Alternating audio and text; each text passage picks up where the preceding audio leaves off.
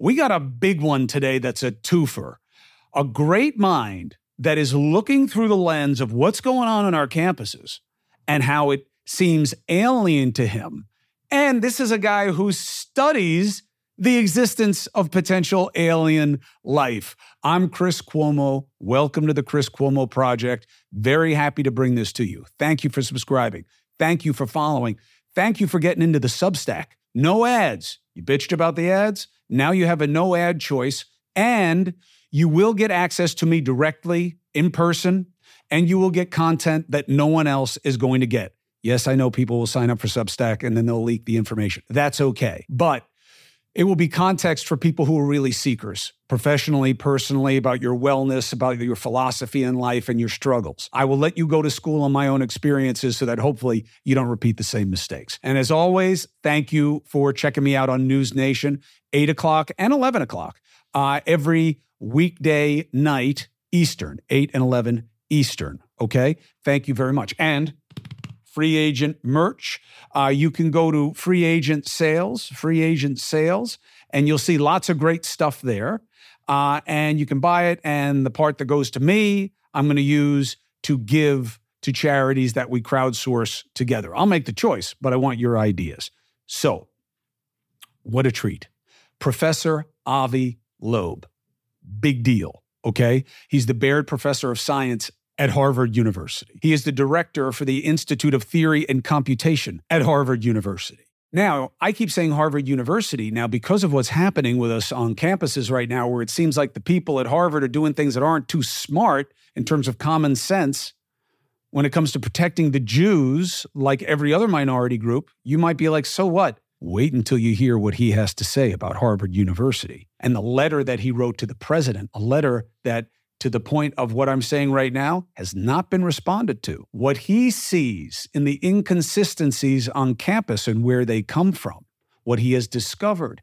And then we get into a deep dive with a guy who has been studying the realities of interstellar activity and extraterrestrial activity for years through science. And he believes he has answers to some very important questions. Dr. Professor Avi Loeb.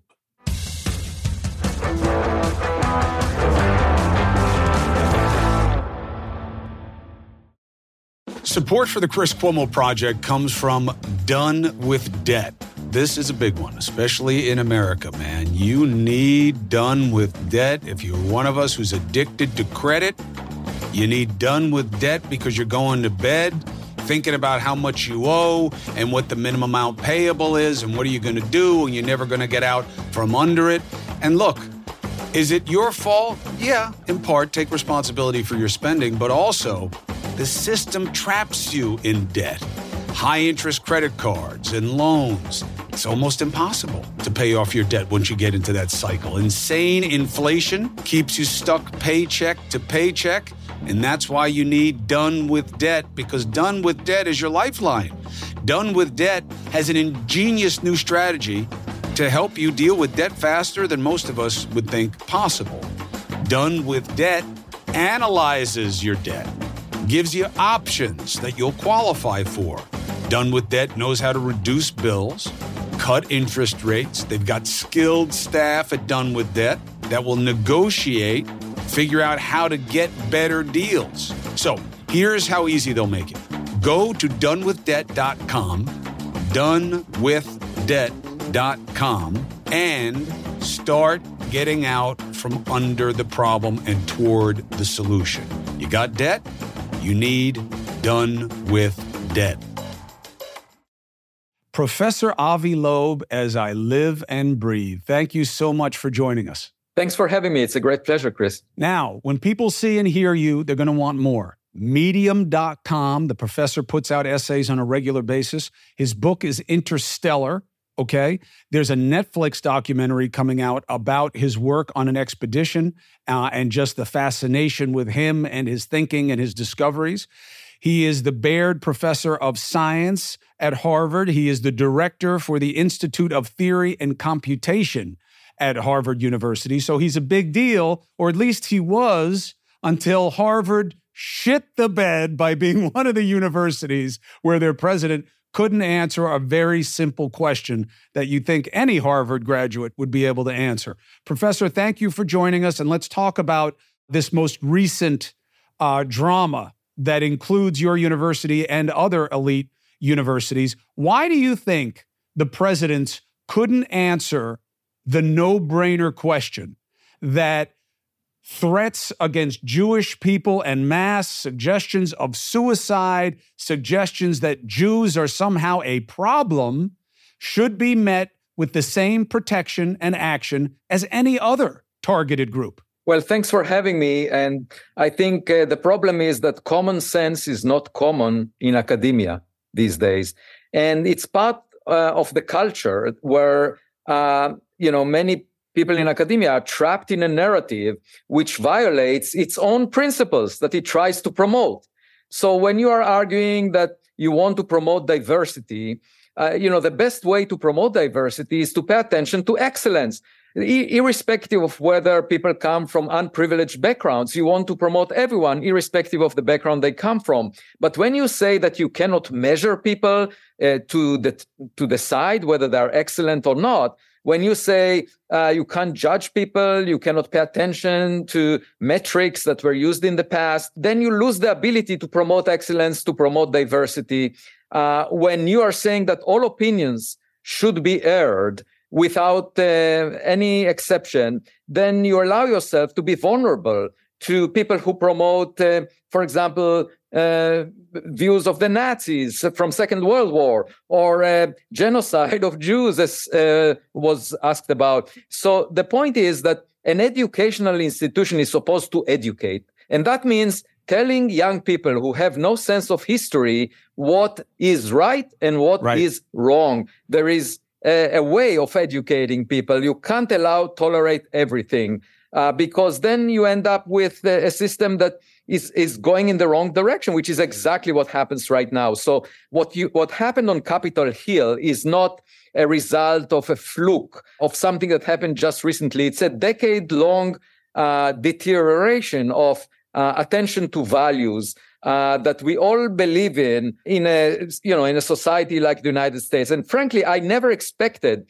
these circumstances to come to the forefront because it hurts me on three levels of my identity as a Jew, and I'm proud of being Jewish, as an Israeli-born professor. I was born in Israel, and professor at Harvard University. All these levels are suffering right now from what happened. And, I wrote a letter to Harvard's president, Claudine Gay, explaining that the history, that 65 members of my father's family were killed in the Holocaust, and therefore the word genocide, brings me I'm sensitive to that word. And when Israelis were killed, civilians that went to a celebration of music, young women were raped there, and they were just killed because of their Israeli identity. There is no doubt in my mind that this kind of atrocity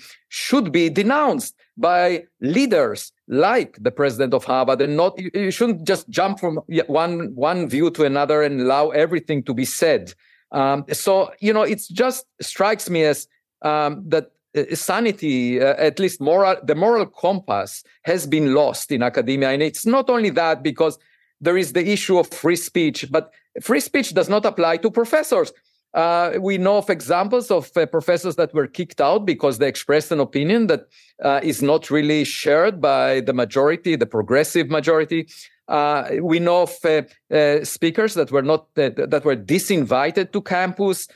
So, as I said, It's an Orwellian reality that George Orwell forecasted in his book 1984, where the party's slogan is "War is peace." Ignorance is strength. It basically, people are violating the principles they claim to promote, and it's all about virtue signaling.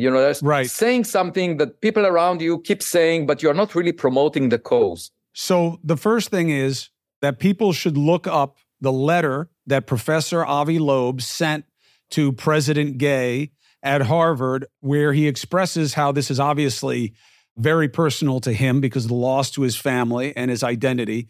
And it really saddens me every time I hear one of the Jewish people who I love as the family I choose or I work with or I live around say, and I'm proud to be Jewish. I hate that we're in a place where Jewish people have to validate their own existence. So look at his letter and you'll understand his context. Now, here's the problem.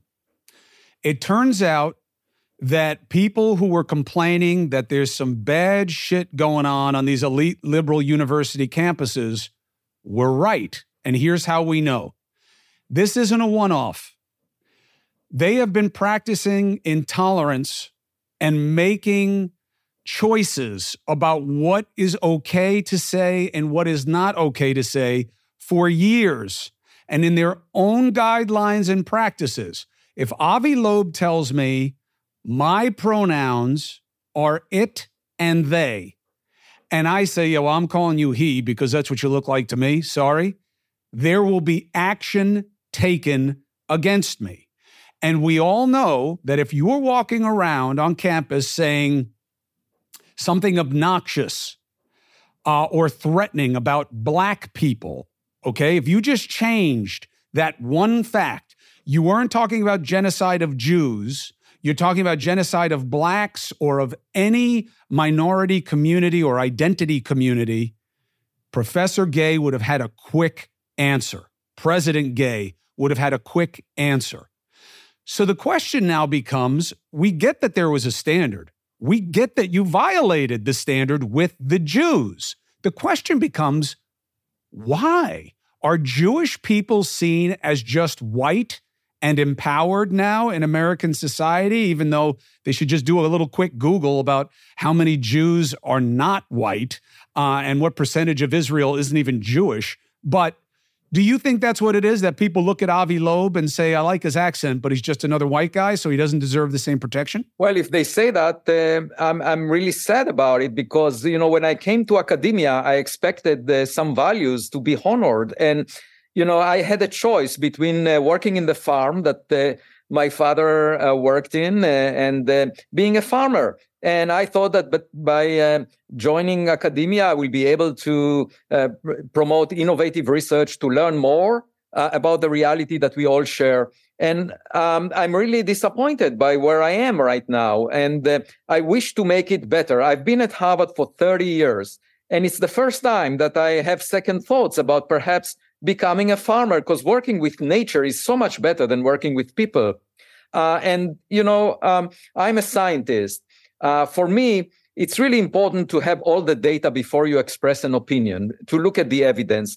And what the young people of today are missing is by going to X or Twitter, they think that very superficial views are valuable. No, they are not. You have to study the history of a conflict before you understand the context. And when you say these are the indigenous people, you have to understand the Jews were there thousands of years ago. It was their land and they were kicked out. So you can't just go back, let's say, decades and argue that you have a very convincing argument. You can't argue for violence. We know, for example, when Yitzhak Rabin was promoting peace in Israel as the prime minister, and along with Anwar Sadat beforehand and Begin and so forth.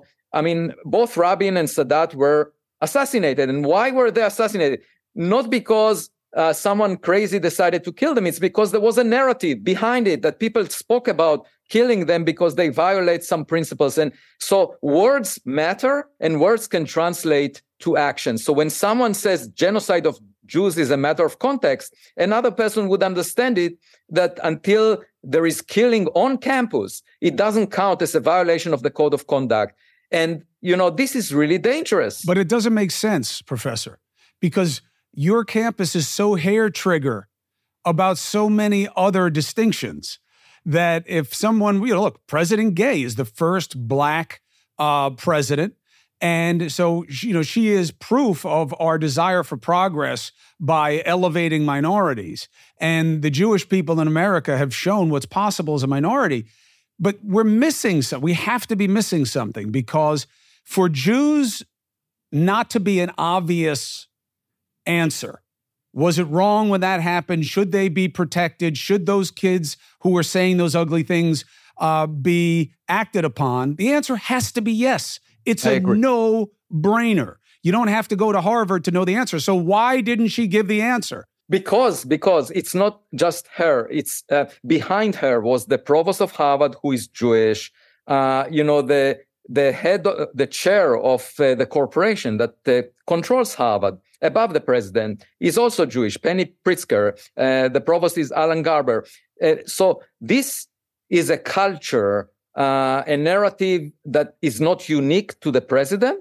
And she feels in a safe space. So the Jews who are in power are okay with Jews being targeted? That doesn't make sense. That doesn't make sense to me, but apparently that's the case because they supported her. And they supported most recently with a decision by the corporation to stay with her. What I conclude is that in order to change the reality on campuses, there needs to be a change in the narrative, not just one individual is responsible for that, because the fact that President Gay is the president is a result of a culture, and there is a whole community of people that actually voted to keep her in her position. So I think that this shows a breakdown of society. It might be the result of social media that promotes extremism, the fact that even the newspapers nowadays, are really attending to the subscribers. If you read the New York Times, you get a very different message. But what is behind the choice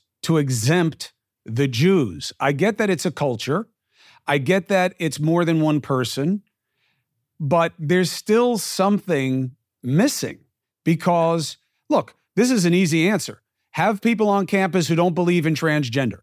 Do I agree with them? No, but let's hear out their arguments. Let's have people on who believe that black students aren't measured the same way as white students. You don't let those voices on campus. I remember a long time ago when Ahmadinejad was in charge in Iran and he wanted to come here and get an audience, and I think Columbia gave him one or something, and there was all this drama that he shouldn't be heard and they had to find all these different ways. I thought it was a mistake then. I think it's a mistake now. So fine, have all those voices on. They won't. And yet, there's something about the Jews, and that's why I come back to this proposition.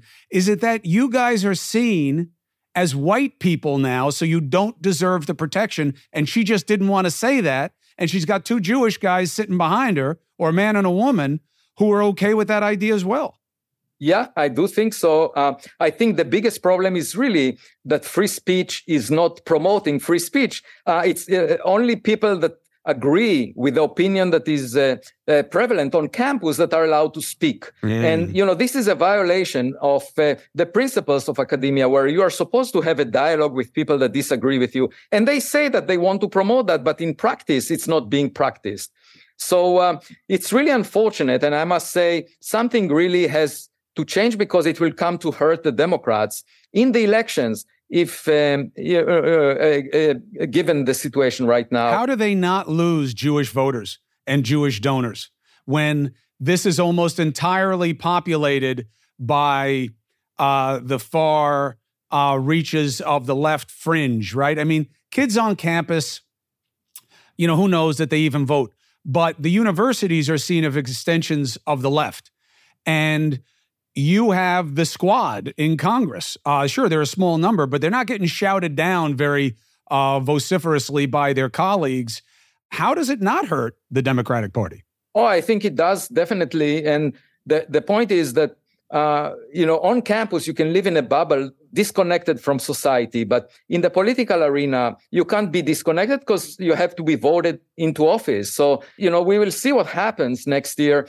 But I think it's important for academia to adjust, to change its narrative, because half of the kids, grow up in a home where different political views are being aired, different than you find on campus. And I'm sure that they feel very bad as they come to Harvard and have to pretend as if they agree with everything around them just so that they can get along within that environment. That's bad, because academia is supposed to represent the country. We are supposed to echo the public's interest. We are relying on taxpayers' money. We are educating kids from all kinds of backgrounds. This is the real diversity. The diversity is not just a matter of the color of the skin, but also of opinions. And, I don't feel myself privileged. I grew up on a farm. I signed my letter to Claudine Gay as a curious farm boy because I don't feel that I'm superior to the public. And my privilege being in academia is to ask questions and address them myself without listening to the adults in the room. That's really my narrative. And so I feel betrayed when I see what is happening right now in academia. But, since I've been at Harvard for 30 years, it's just like my home, and I will continue to fight for a better future. I'm not willing to surrender to others who came to my home and violate my principles. So do you believe anything is going to change on campus? They're allowing President Gay to stay. There are some questions about whether or not it's because she's the first black female president, and Harvard didn't want to have to get rid of the first black female president because it would be somewhat of a stain on their move towards diversity. Because we saw the UPenn president have to step down. And by all accounts, she was seen as equal to or better as a leader than Harvard's. And maybe it's because she's a white woman. They felt more comfortable getting rid of her than they do with President Gay. But do you think President Gay will have to change things now? Because the silence is deafening. Well, you see, the organizations tend to not admit in mistakes. And the best way is to maintain course. And that's what happened. I forecasted it.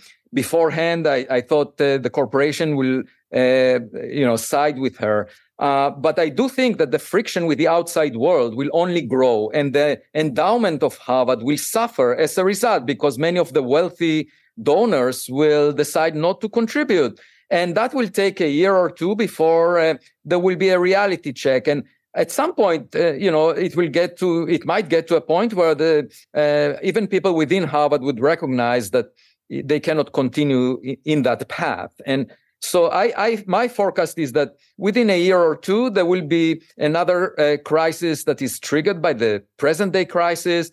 And at some point, she won't be able to operate, basically, as a result of friction with the outside world. And Harvard will have to take a different path of reconciliation with communities that believe differently. You just can't deny them access to Harvard because some of them are already in. Let me tell you something. Just as a personal experience with this. So we have a senior in high school. He is a good student. He could be a better student, but he's a good student, smart kid. He's been watching these situations because he's trying to figure out where he wants to go to school. I am not somebody who believes that you have to go to an Ivy League school to be successful. I think that the 4-year degree itself, unless you want to be an Avi Loeb and be a professor or be specific types of professional, I don't even know that it's a great economic trade-off, to be honest. But watching what's happening on the Ivy campuses, and then him listening to the kids at the University of Alabama, where I was for News Nation for the debate, and somebody asked kids on campus there, hey, why don't you have Hamas protests here going on? And they were like, well, because we believe in America and Hamas is a terror organization and we're not going to have people condemning Jewish people on our campus. It's not going to happen. Now, look, the right has had its own problems when it comes to diversity. No question about that. But my son sees it and he's like, why do you want me to apply to these other schools? I said, I don't, especially right now. I think that you are not able to be different on these campuses. And you can get kicked out for anything. And groupthink, it's the opposite of why you go to university. And I bet you're going to see a lot of kids who might have applied there applying somewhere else. Now, the universities don't care. You guys have an endowment that is enough to pay the tuition for all the students like forever. It's like $50 billion. So I don't know that money matters that much, but the perception does. And I think that there's a chance that they're going to go from elite to being seen as effete and out of touch. That's exactly the danger in the prestige, in fundraising in future years. But let me propose an uplifting message, something that is a little bit more encouraging. in my scientific research, I'm really searching for a partner beyond Earth, like finding someone out there, another civilization that would inspire us to do better. Because this is the whole message of the Messianic age. The Messiah is supposed to bring peace on earth. And I don't think that it's likely that the Messiah will come from Brooklyn, the way some Orthodox Jews believe in. I think the Messiah will arrive from another planet, exoplanet.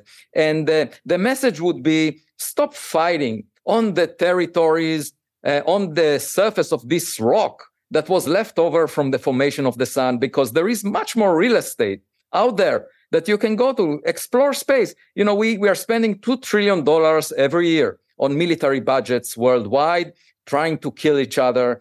And if we were to decide to change priorities as a result of a wake-up call from a partner out there, then we could, and we would use $2 trillion a year for space exploration. We could send a CubeSat towards every star in the Milky Way galaxy within this century, billions of them. And so it's just a matter of priorities. And I think that once we show willingness to stop fighting each other and working together, someone from outside will say, okay, now you are really behaving like an intelligent civilization. Before that, I thought that you are, just part of nature. Support for the Chris Cuomo Project comes from Prize Picks. Prize Picks, man, if you like DFS, this is the way to go. America's #1 fantasy sports app. 3 million members. Why? Easy, exciting, plenty of action. Makes watching the sports, makes watching the players more fun. You just pick more or less on 2 or more player stats, and if you're any good, winnings roll in. And now you can win up to 100 times your money on Prize Picks with as little as 4 correct picks. You can turn 100 into 10,000. You can turn $10 into 1,000. Basketball, hockey, college, all the different entries today on Prize Picks, America's #1 fantasy sports app. You ready to get started with Prize Picks? Download the app today. Use code CCP. You'll get a first deposit match up to $100.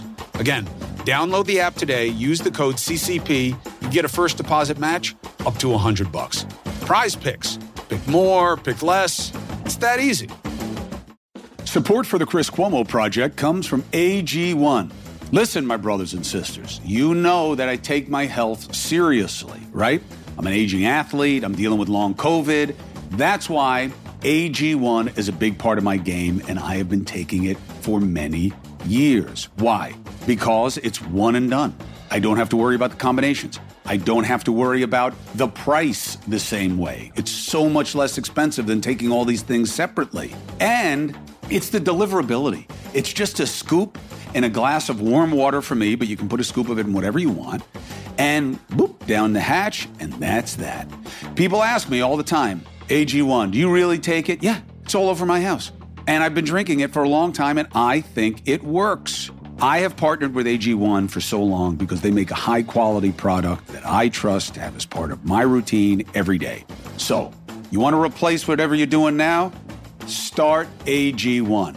Try AG1 and get a free 1-year supply of vitamin D3, K2, and 5 free AG1 travel packs with your first subscription at drinkag1.com/CCP.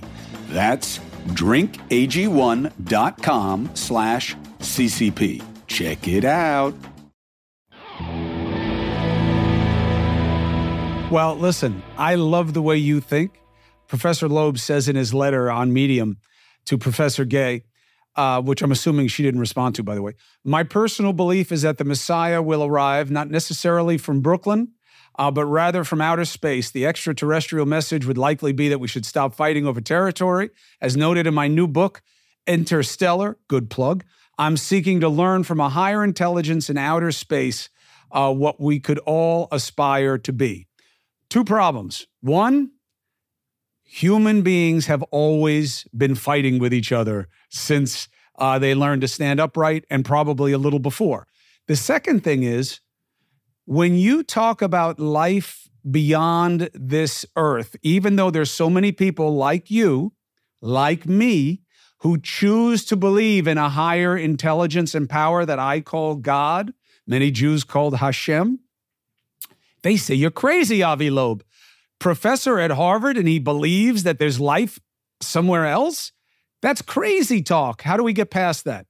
Well, I think believing that we are alone, that Albert Einstein was the smartest scientist who ever lived since the Big Bang 13.8 billion years ago, is actually arrogant.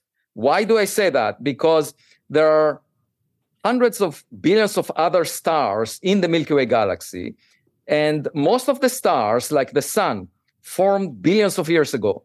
So if you just consider the Voyager spacecraft, it would take it less than 1 billion years to go from one side of the Milky Way galaxy to the other. And if a civilization came to exist 1 billion years before us, which is very likely since most stars formed before the sun, then they would have reached us by now. Now, why haven't we seen them? It's going back to the question of Enrico Fermi 70 years ago, who said, "Where is everybody?" And, this is just like a single person standing at home and saying, "I don't have a partner. I look around and I don't see anyone." Well, of course, because we know that to find partners, you at least need to look through your window or go to dating sites. You can't just say, "Where is everybody?" which is what Enrico Fermi did. And, in the past 70 years, we've been searching for radio signals, which is just like waiting for a phone call at home. Nobody may call you. The alternative is to look for packages near our mailbox, as for something in our backyard that is different from rocks. Maybe there is a tennis ball that was thrown by a neighbor, and we haven't checked. Only over the past decade, we looked for interstellar objects. That's what I'm looking for. And the reason is simple. There was a statement made by Steven Weinberg in his book, The First 3 Minutes. He's a Nobel laureate. And he argued that the more the universe is comprehensible to us, the more pointless it looks. And I say, the reason it looks pointless is because scientists like Steven Weinberg, which are almost all of my colleagues, they focus on lifeless entities, elementary particles, stars that have no life to them. And we know from our personal life that if we find a partner, it gives a meaning to our existence. It gives a sense of, we are not alone. We have someone that we can have a dialogue with. And the same would be true if we find a partner in interstellar space. It will give a meaning to our existence. We will not be lonely anymore. So in my mind, this is the most important thing that we can do. Look for a partner out there. And it's not a crazy thing at all. I think it's actually crazier to think that we are unique and special. And coming back to God, what you said before, a very advanced scientific civilization is a good approximation to God, because they may be able to create life in their laboratories. They may be able to create a baby universe in their laboratories. These are qualities that we assign to God. If I ever encounter such a civilization, the first question would be, what happened before the Big Bang? I want to know if the Big Bang was created by a scientist in a white coat in a laboratory, or there was something else before it. And the second question is, where is the nearest meeting place, nearest bar where we can socialize with extraterrestrials and learn more from them? These are the two questions that are most important in my mind. I remember the place in Star Wars. I hope they have a better one than that, man, because it was violent in there. Everybody was shooting everybody over nothing. Enrico Fermi, obviously always proud to hear an Italian name mentioned with any kind of greatness, although it is interesting that his starting point of this is all there is, I wonder how that helps shape his greatest work, which is, of course, the first nuclear reactor, and he was part of the Manhattan Project. And yes, a lot of those scientists, as we can all learn by watching Oppenheimer and see Cillian Murphy, however you say his name, and Robert Downey Jr., who's amazing in the movie, I don't think they knew what their development was going to be used for. But when people get that interested in things that destroy, it does make you wonder about what they see as the mystery of life. My first question would be, Professor, is there a God? That is absolutely what I would ask a partner from who had that kind of advantage of time and understanding. Is there something that is watching us, guiding us? This question was asked by Moses in the Old Testament. And of course, then he witnessed the burning bush that was never consumed, and that convinced him that there is a superhuman entity called God. And now you can buy nowadays off the shelf instruments that would fool Moses. If he were to see them in the desert, they would not be consumed. They would look as if they are burning. And if I were next to Moses, I would say, let me use my infrared cameras that I use in the Galileo project that I'm leading and tell you how much energy is emitted per unit time, what's the temperature of this burning bush. And then I can inform you whether it is indeed manufactured by some superhuman entity. What I'm trying to illustrate by this is that if you take a cave dweller, bringing that cave dweller to New York City, the cave dweller will have religious awe when seeing all the lights, all the electronic gadgets. So for us, if we meet a civilization that had more than 1 century of technology the way we did, if it had thousands of years, millions of years, it would look like a good approximation to God, because we would feel the same religious awe as Moses did when he saw the burning bush. And so what I say is, this is an opportunity in the real world, not in stories about the past, in the real world. Finding an advanced scientific civilization would be just like meeting God in the real world. It will bring religion and science together. That's our opportunity. I love it. Professor, people are very quick to discount every sighting of a UFO as explainable. This is a balloon. This is a plane. This is fake. Now, military pilots saying that they see things starts to complicate it, because we don't want to be so quick to dismiss military pilots when we're trusting them with such expertise and valuing them the way we do, that they're just crazy and they can't see anything in the sky.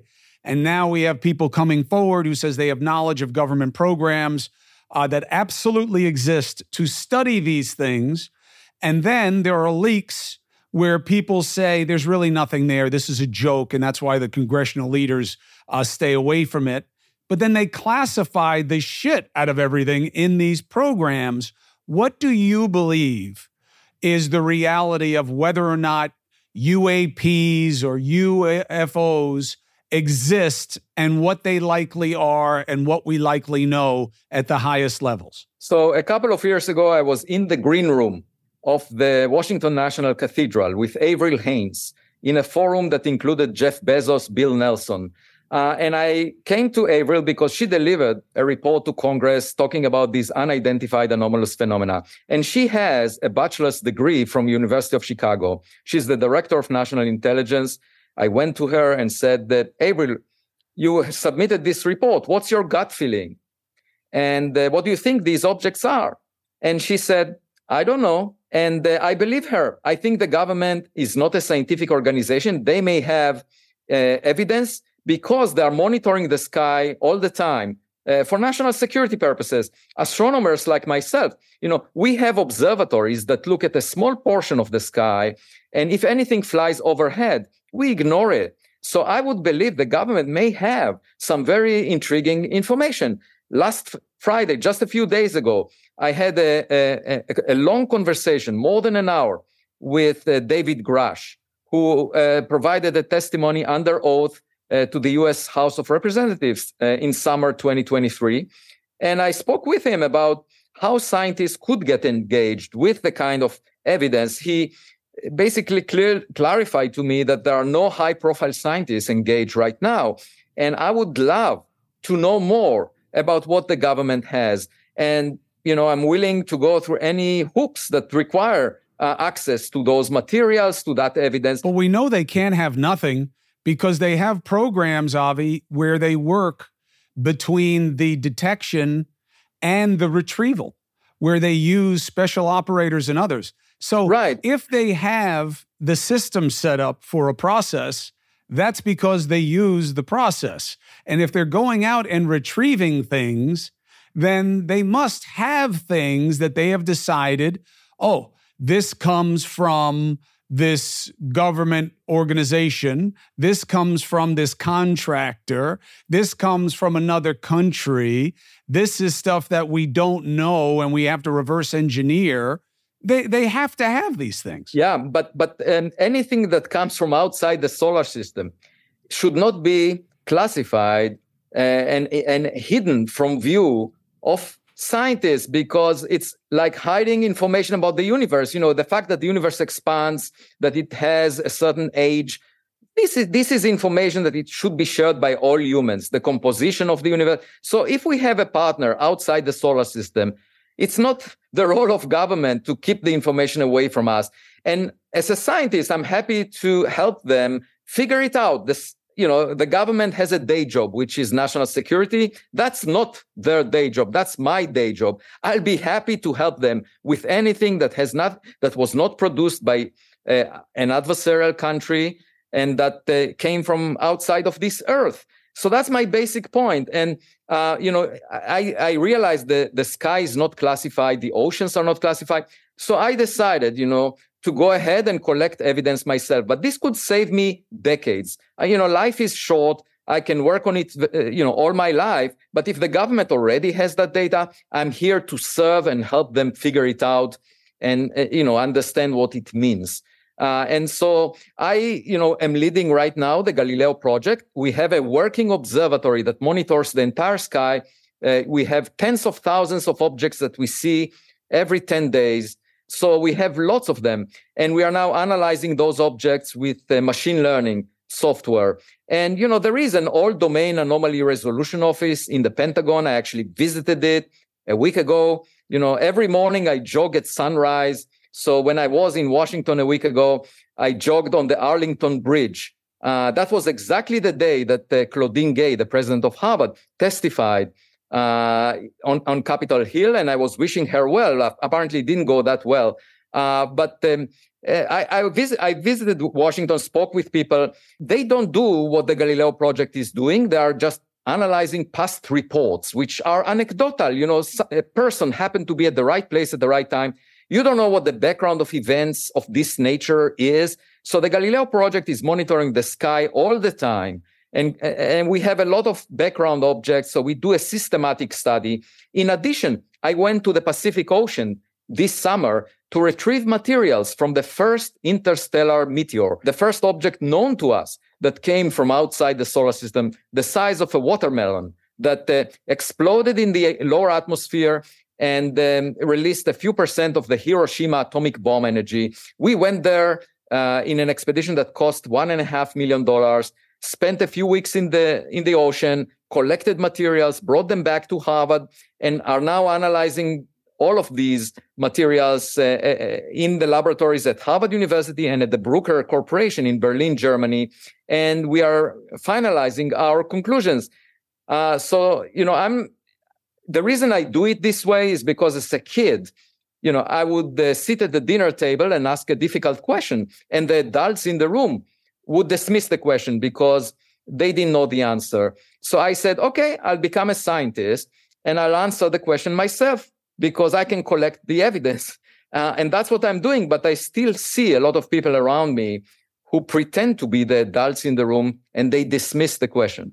Galileo, of course, another Italian known as the first astronomer. I couldn't figure out the Leaning Tower of Pisa in his own hometown. No, he was there before. I should say, I really like Italians. They gave me a special award just a few months ago at Calabria for my book Extraterrestrial that was given by 600 students. I spent 3 weeks at Pisa about a decade ago. It was called Galileana Cathedra. So it was a series of lectures in honor of Galileo Galilei. So I really like the Italian culture, the Italian scientific accomplishments. Do you believe that there have been incidents of things flying around Earth's atmosphere that are not from Earth? I think it's possible, and I was driven to this idea by the first two interstellar objects. So the first one was the meteor that I mentioned before that was moving faster than 95% of the stars near the sun. So it was moving really fast. And also it exploded only at very high stress. So we concluded that it had material strength that is even tougher than iron meteorites, tougher than all 272 rocks that NASA cataloged over the past decade as meteors. And, it suggested to me that it could be a Voyager-like meteor. So imagine our own spacecraft, Voyager, leaving the solar system and eventually colliding with a planet like the Earth. It would appear as a meteor of unusual material strength and unusual speed. The second object was Oumuamua, spotted almost 4 years later in October 2017. And it was flat, most likely flat in its shape based on the reflection of sunlight, and also exhibited an excess push, some mysterious non-gravitational acceleration that was pushing it away from the sun. And I suggested maybe it's the reflection of sunlight. And for that, the object had to be very thin, like a sail. And of course, nature doesn't make such things. So I would say, based on the first two interstellar objects, we should stay curious. We should not pretend to be the adults in the room. Is it wrong, Avi, when people say the headlines are that you believe aliens have visited, and then they'll say, but his peers are dubious, because obviously you can't prove it. Although you did get one of the first big findings with this interstellar object, and what it is, you got to try to figure out. But is that a fair headline? Do you believe that aliens have likely visited, or you think it's just a possibility? I think it's a possibility that is very intriguing because it will carry great consequences for the future. So we can't ignore it. We're spending $10 billion on the biggest science projects like the Webb telescope, like the Large Hadron Collider. If only 1% of this budget would be spent, let's say $100 million on the search for objects from other civilizations, we would know much more. And this is a question that resonates with the public. Now, people say extraordinary claims require extraordinary evidence. But the mistake they're making is they're not seeking the evidence. So obviously, it will not fall into your lap. And it's a circular argument. I say extraordinary evidence requires extraordinary funding.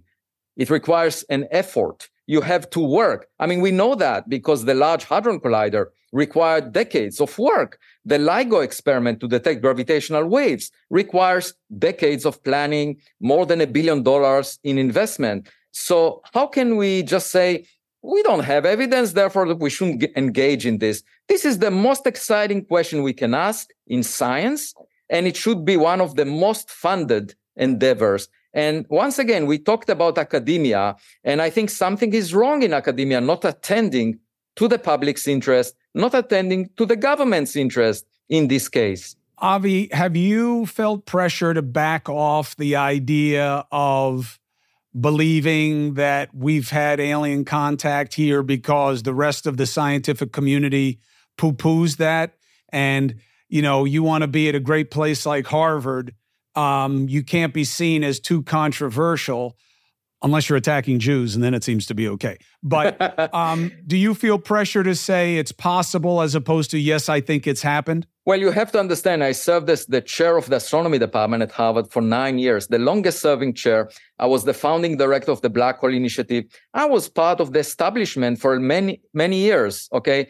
I chaired the board on physics and astronomy of the national academies. So people cannot just dismiss me because I know how science should be done. And when you have, popularizers of science or bloggers raise doubt about my research, if you check their record, some of them call themselves astrophysicists. You check their record, they haven't published a single scientific paper over the past decade.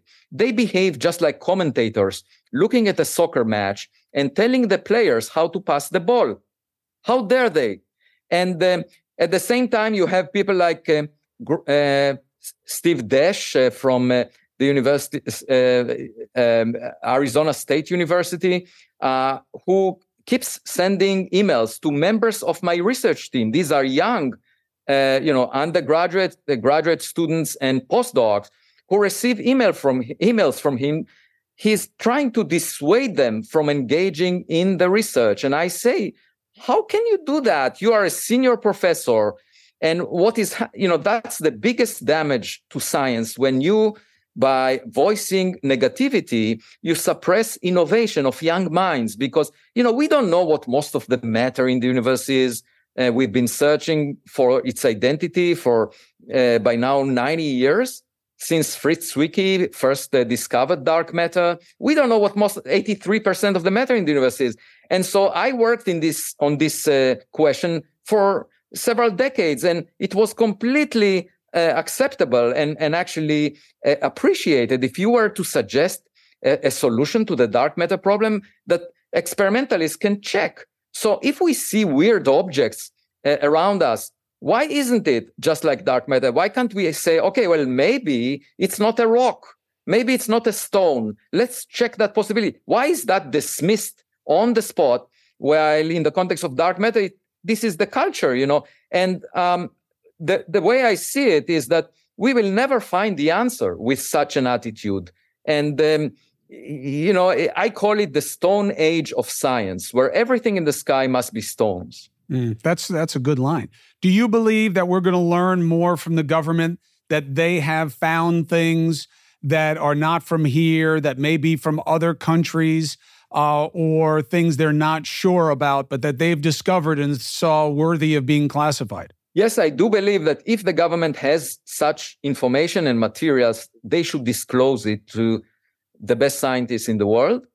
And I'm happy to, go through the process of helping them, because it's really important for our future to recognize that we are not alone. It will change everything. It will change politics, religion. And by the way, some people are worried, this will devastate society. Well, think about Galileo's finding that the Earth is not at the center of the world. It's not flat. Yeah. And they put him in house arrest. If we were to continue to believe that and just to maintain the stability of society the way the church wanted to do it politically, then we would keep sending rockets towards Mars, assuming that Mars moves around the Earth, and we would never reach the destination. So I say it's much more important for us to adapt to the reality that we share rather than, keep repeating mantras and saying that's an extraordinary claim. We don't want to invest any funds in it, because then we will never discover something new. You know what I don't like?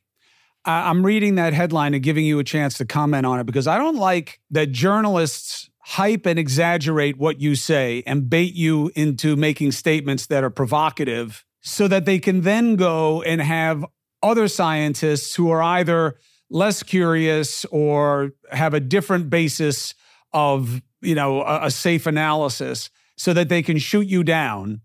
And that becomes a proxy for insight, So you get these bullshit headlines that are like, yeah, this guy thinks that there are aliens all over the place, which is what you've never said. I've interviewed you several times now. And I think it's just a way of doing what we do best, which is using negativity as a proxy for insight. It is so easy for me to be elevated to the level of Avi Loeb. Like, I could be on a show with you where this guy with all these credentials and diplomas hanging all over the place, and then it's like me, who's, great testament to his ability is my ability to bench press.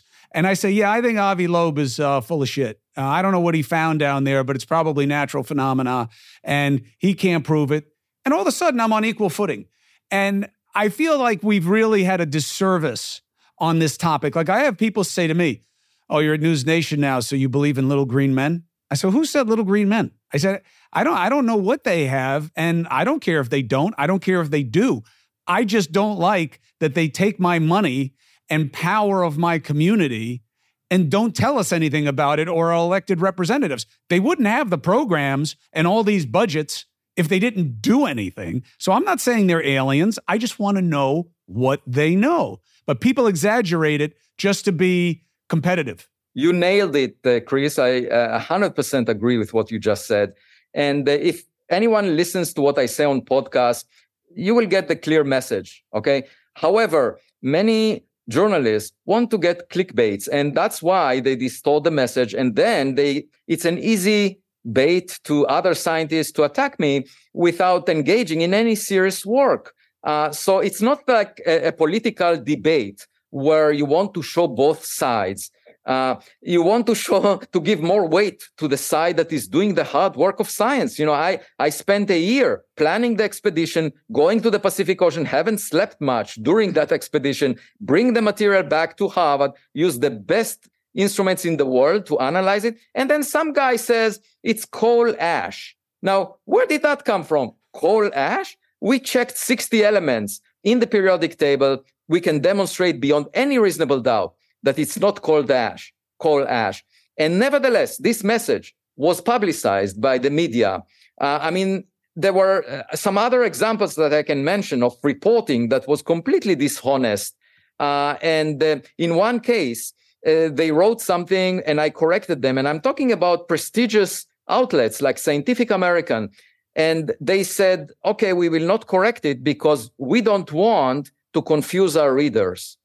So we complain about political messages being distorted, but I thought that in the context of science, if a scientist comes forward and explains to you that there was a mistake in what you reported, you are actually confusing the public if you are not reporting about my statement. And I don't ask you to do the calculation because maybe you're not qualified, but you can just say, Avi Loeb says this and that. And that was based on a paper that was refereed, peer-reviewed, and published.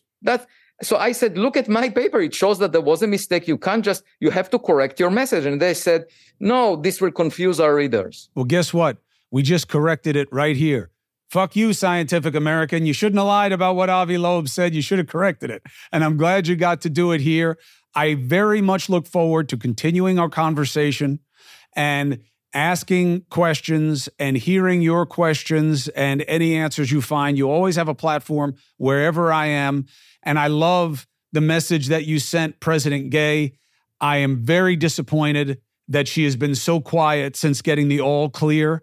It was the exact right moment for her to speak up. As soon as she knew her ass was safe, seeing how that's what everybody worries about most, she should have stood up and said, we screwed this up. It ain't going to happen again on my watch. I'm going to do what we're teaching our students to do. I'm going to learn from the mistake. And I'm not going to get punished just for the mistake, but I'm going to do better than the mistake. And she should have said it already. We'll see if she says it at all. Avi Loeb, I appreciate you very much. And I look forward to seeing you soon. And I wish you the best for the holy days in the new year. Thank you, Chris. And just to clarify, we haven't spoken beforehand about the items we discussed, and we seem to agree on them.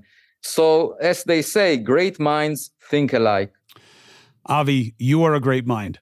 I am someone who talks to great minds. There is a very big difference. I ask questions for a reason. No good answers. Avi Loeb, I appreciate you, to be continued. And thank you very much for making sure that you are discussing what matters, whether it's political, sociological, or from out of this world.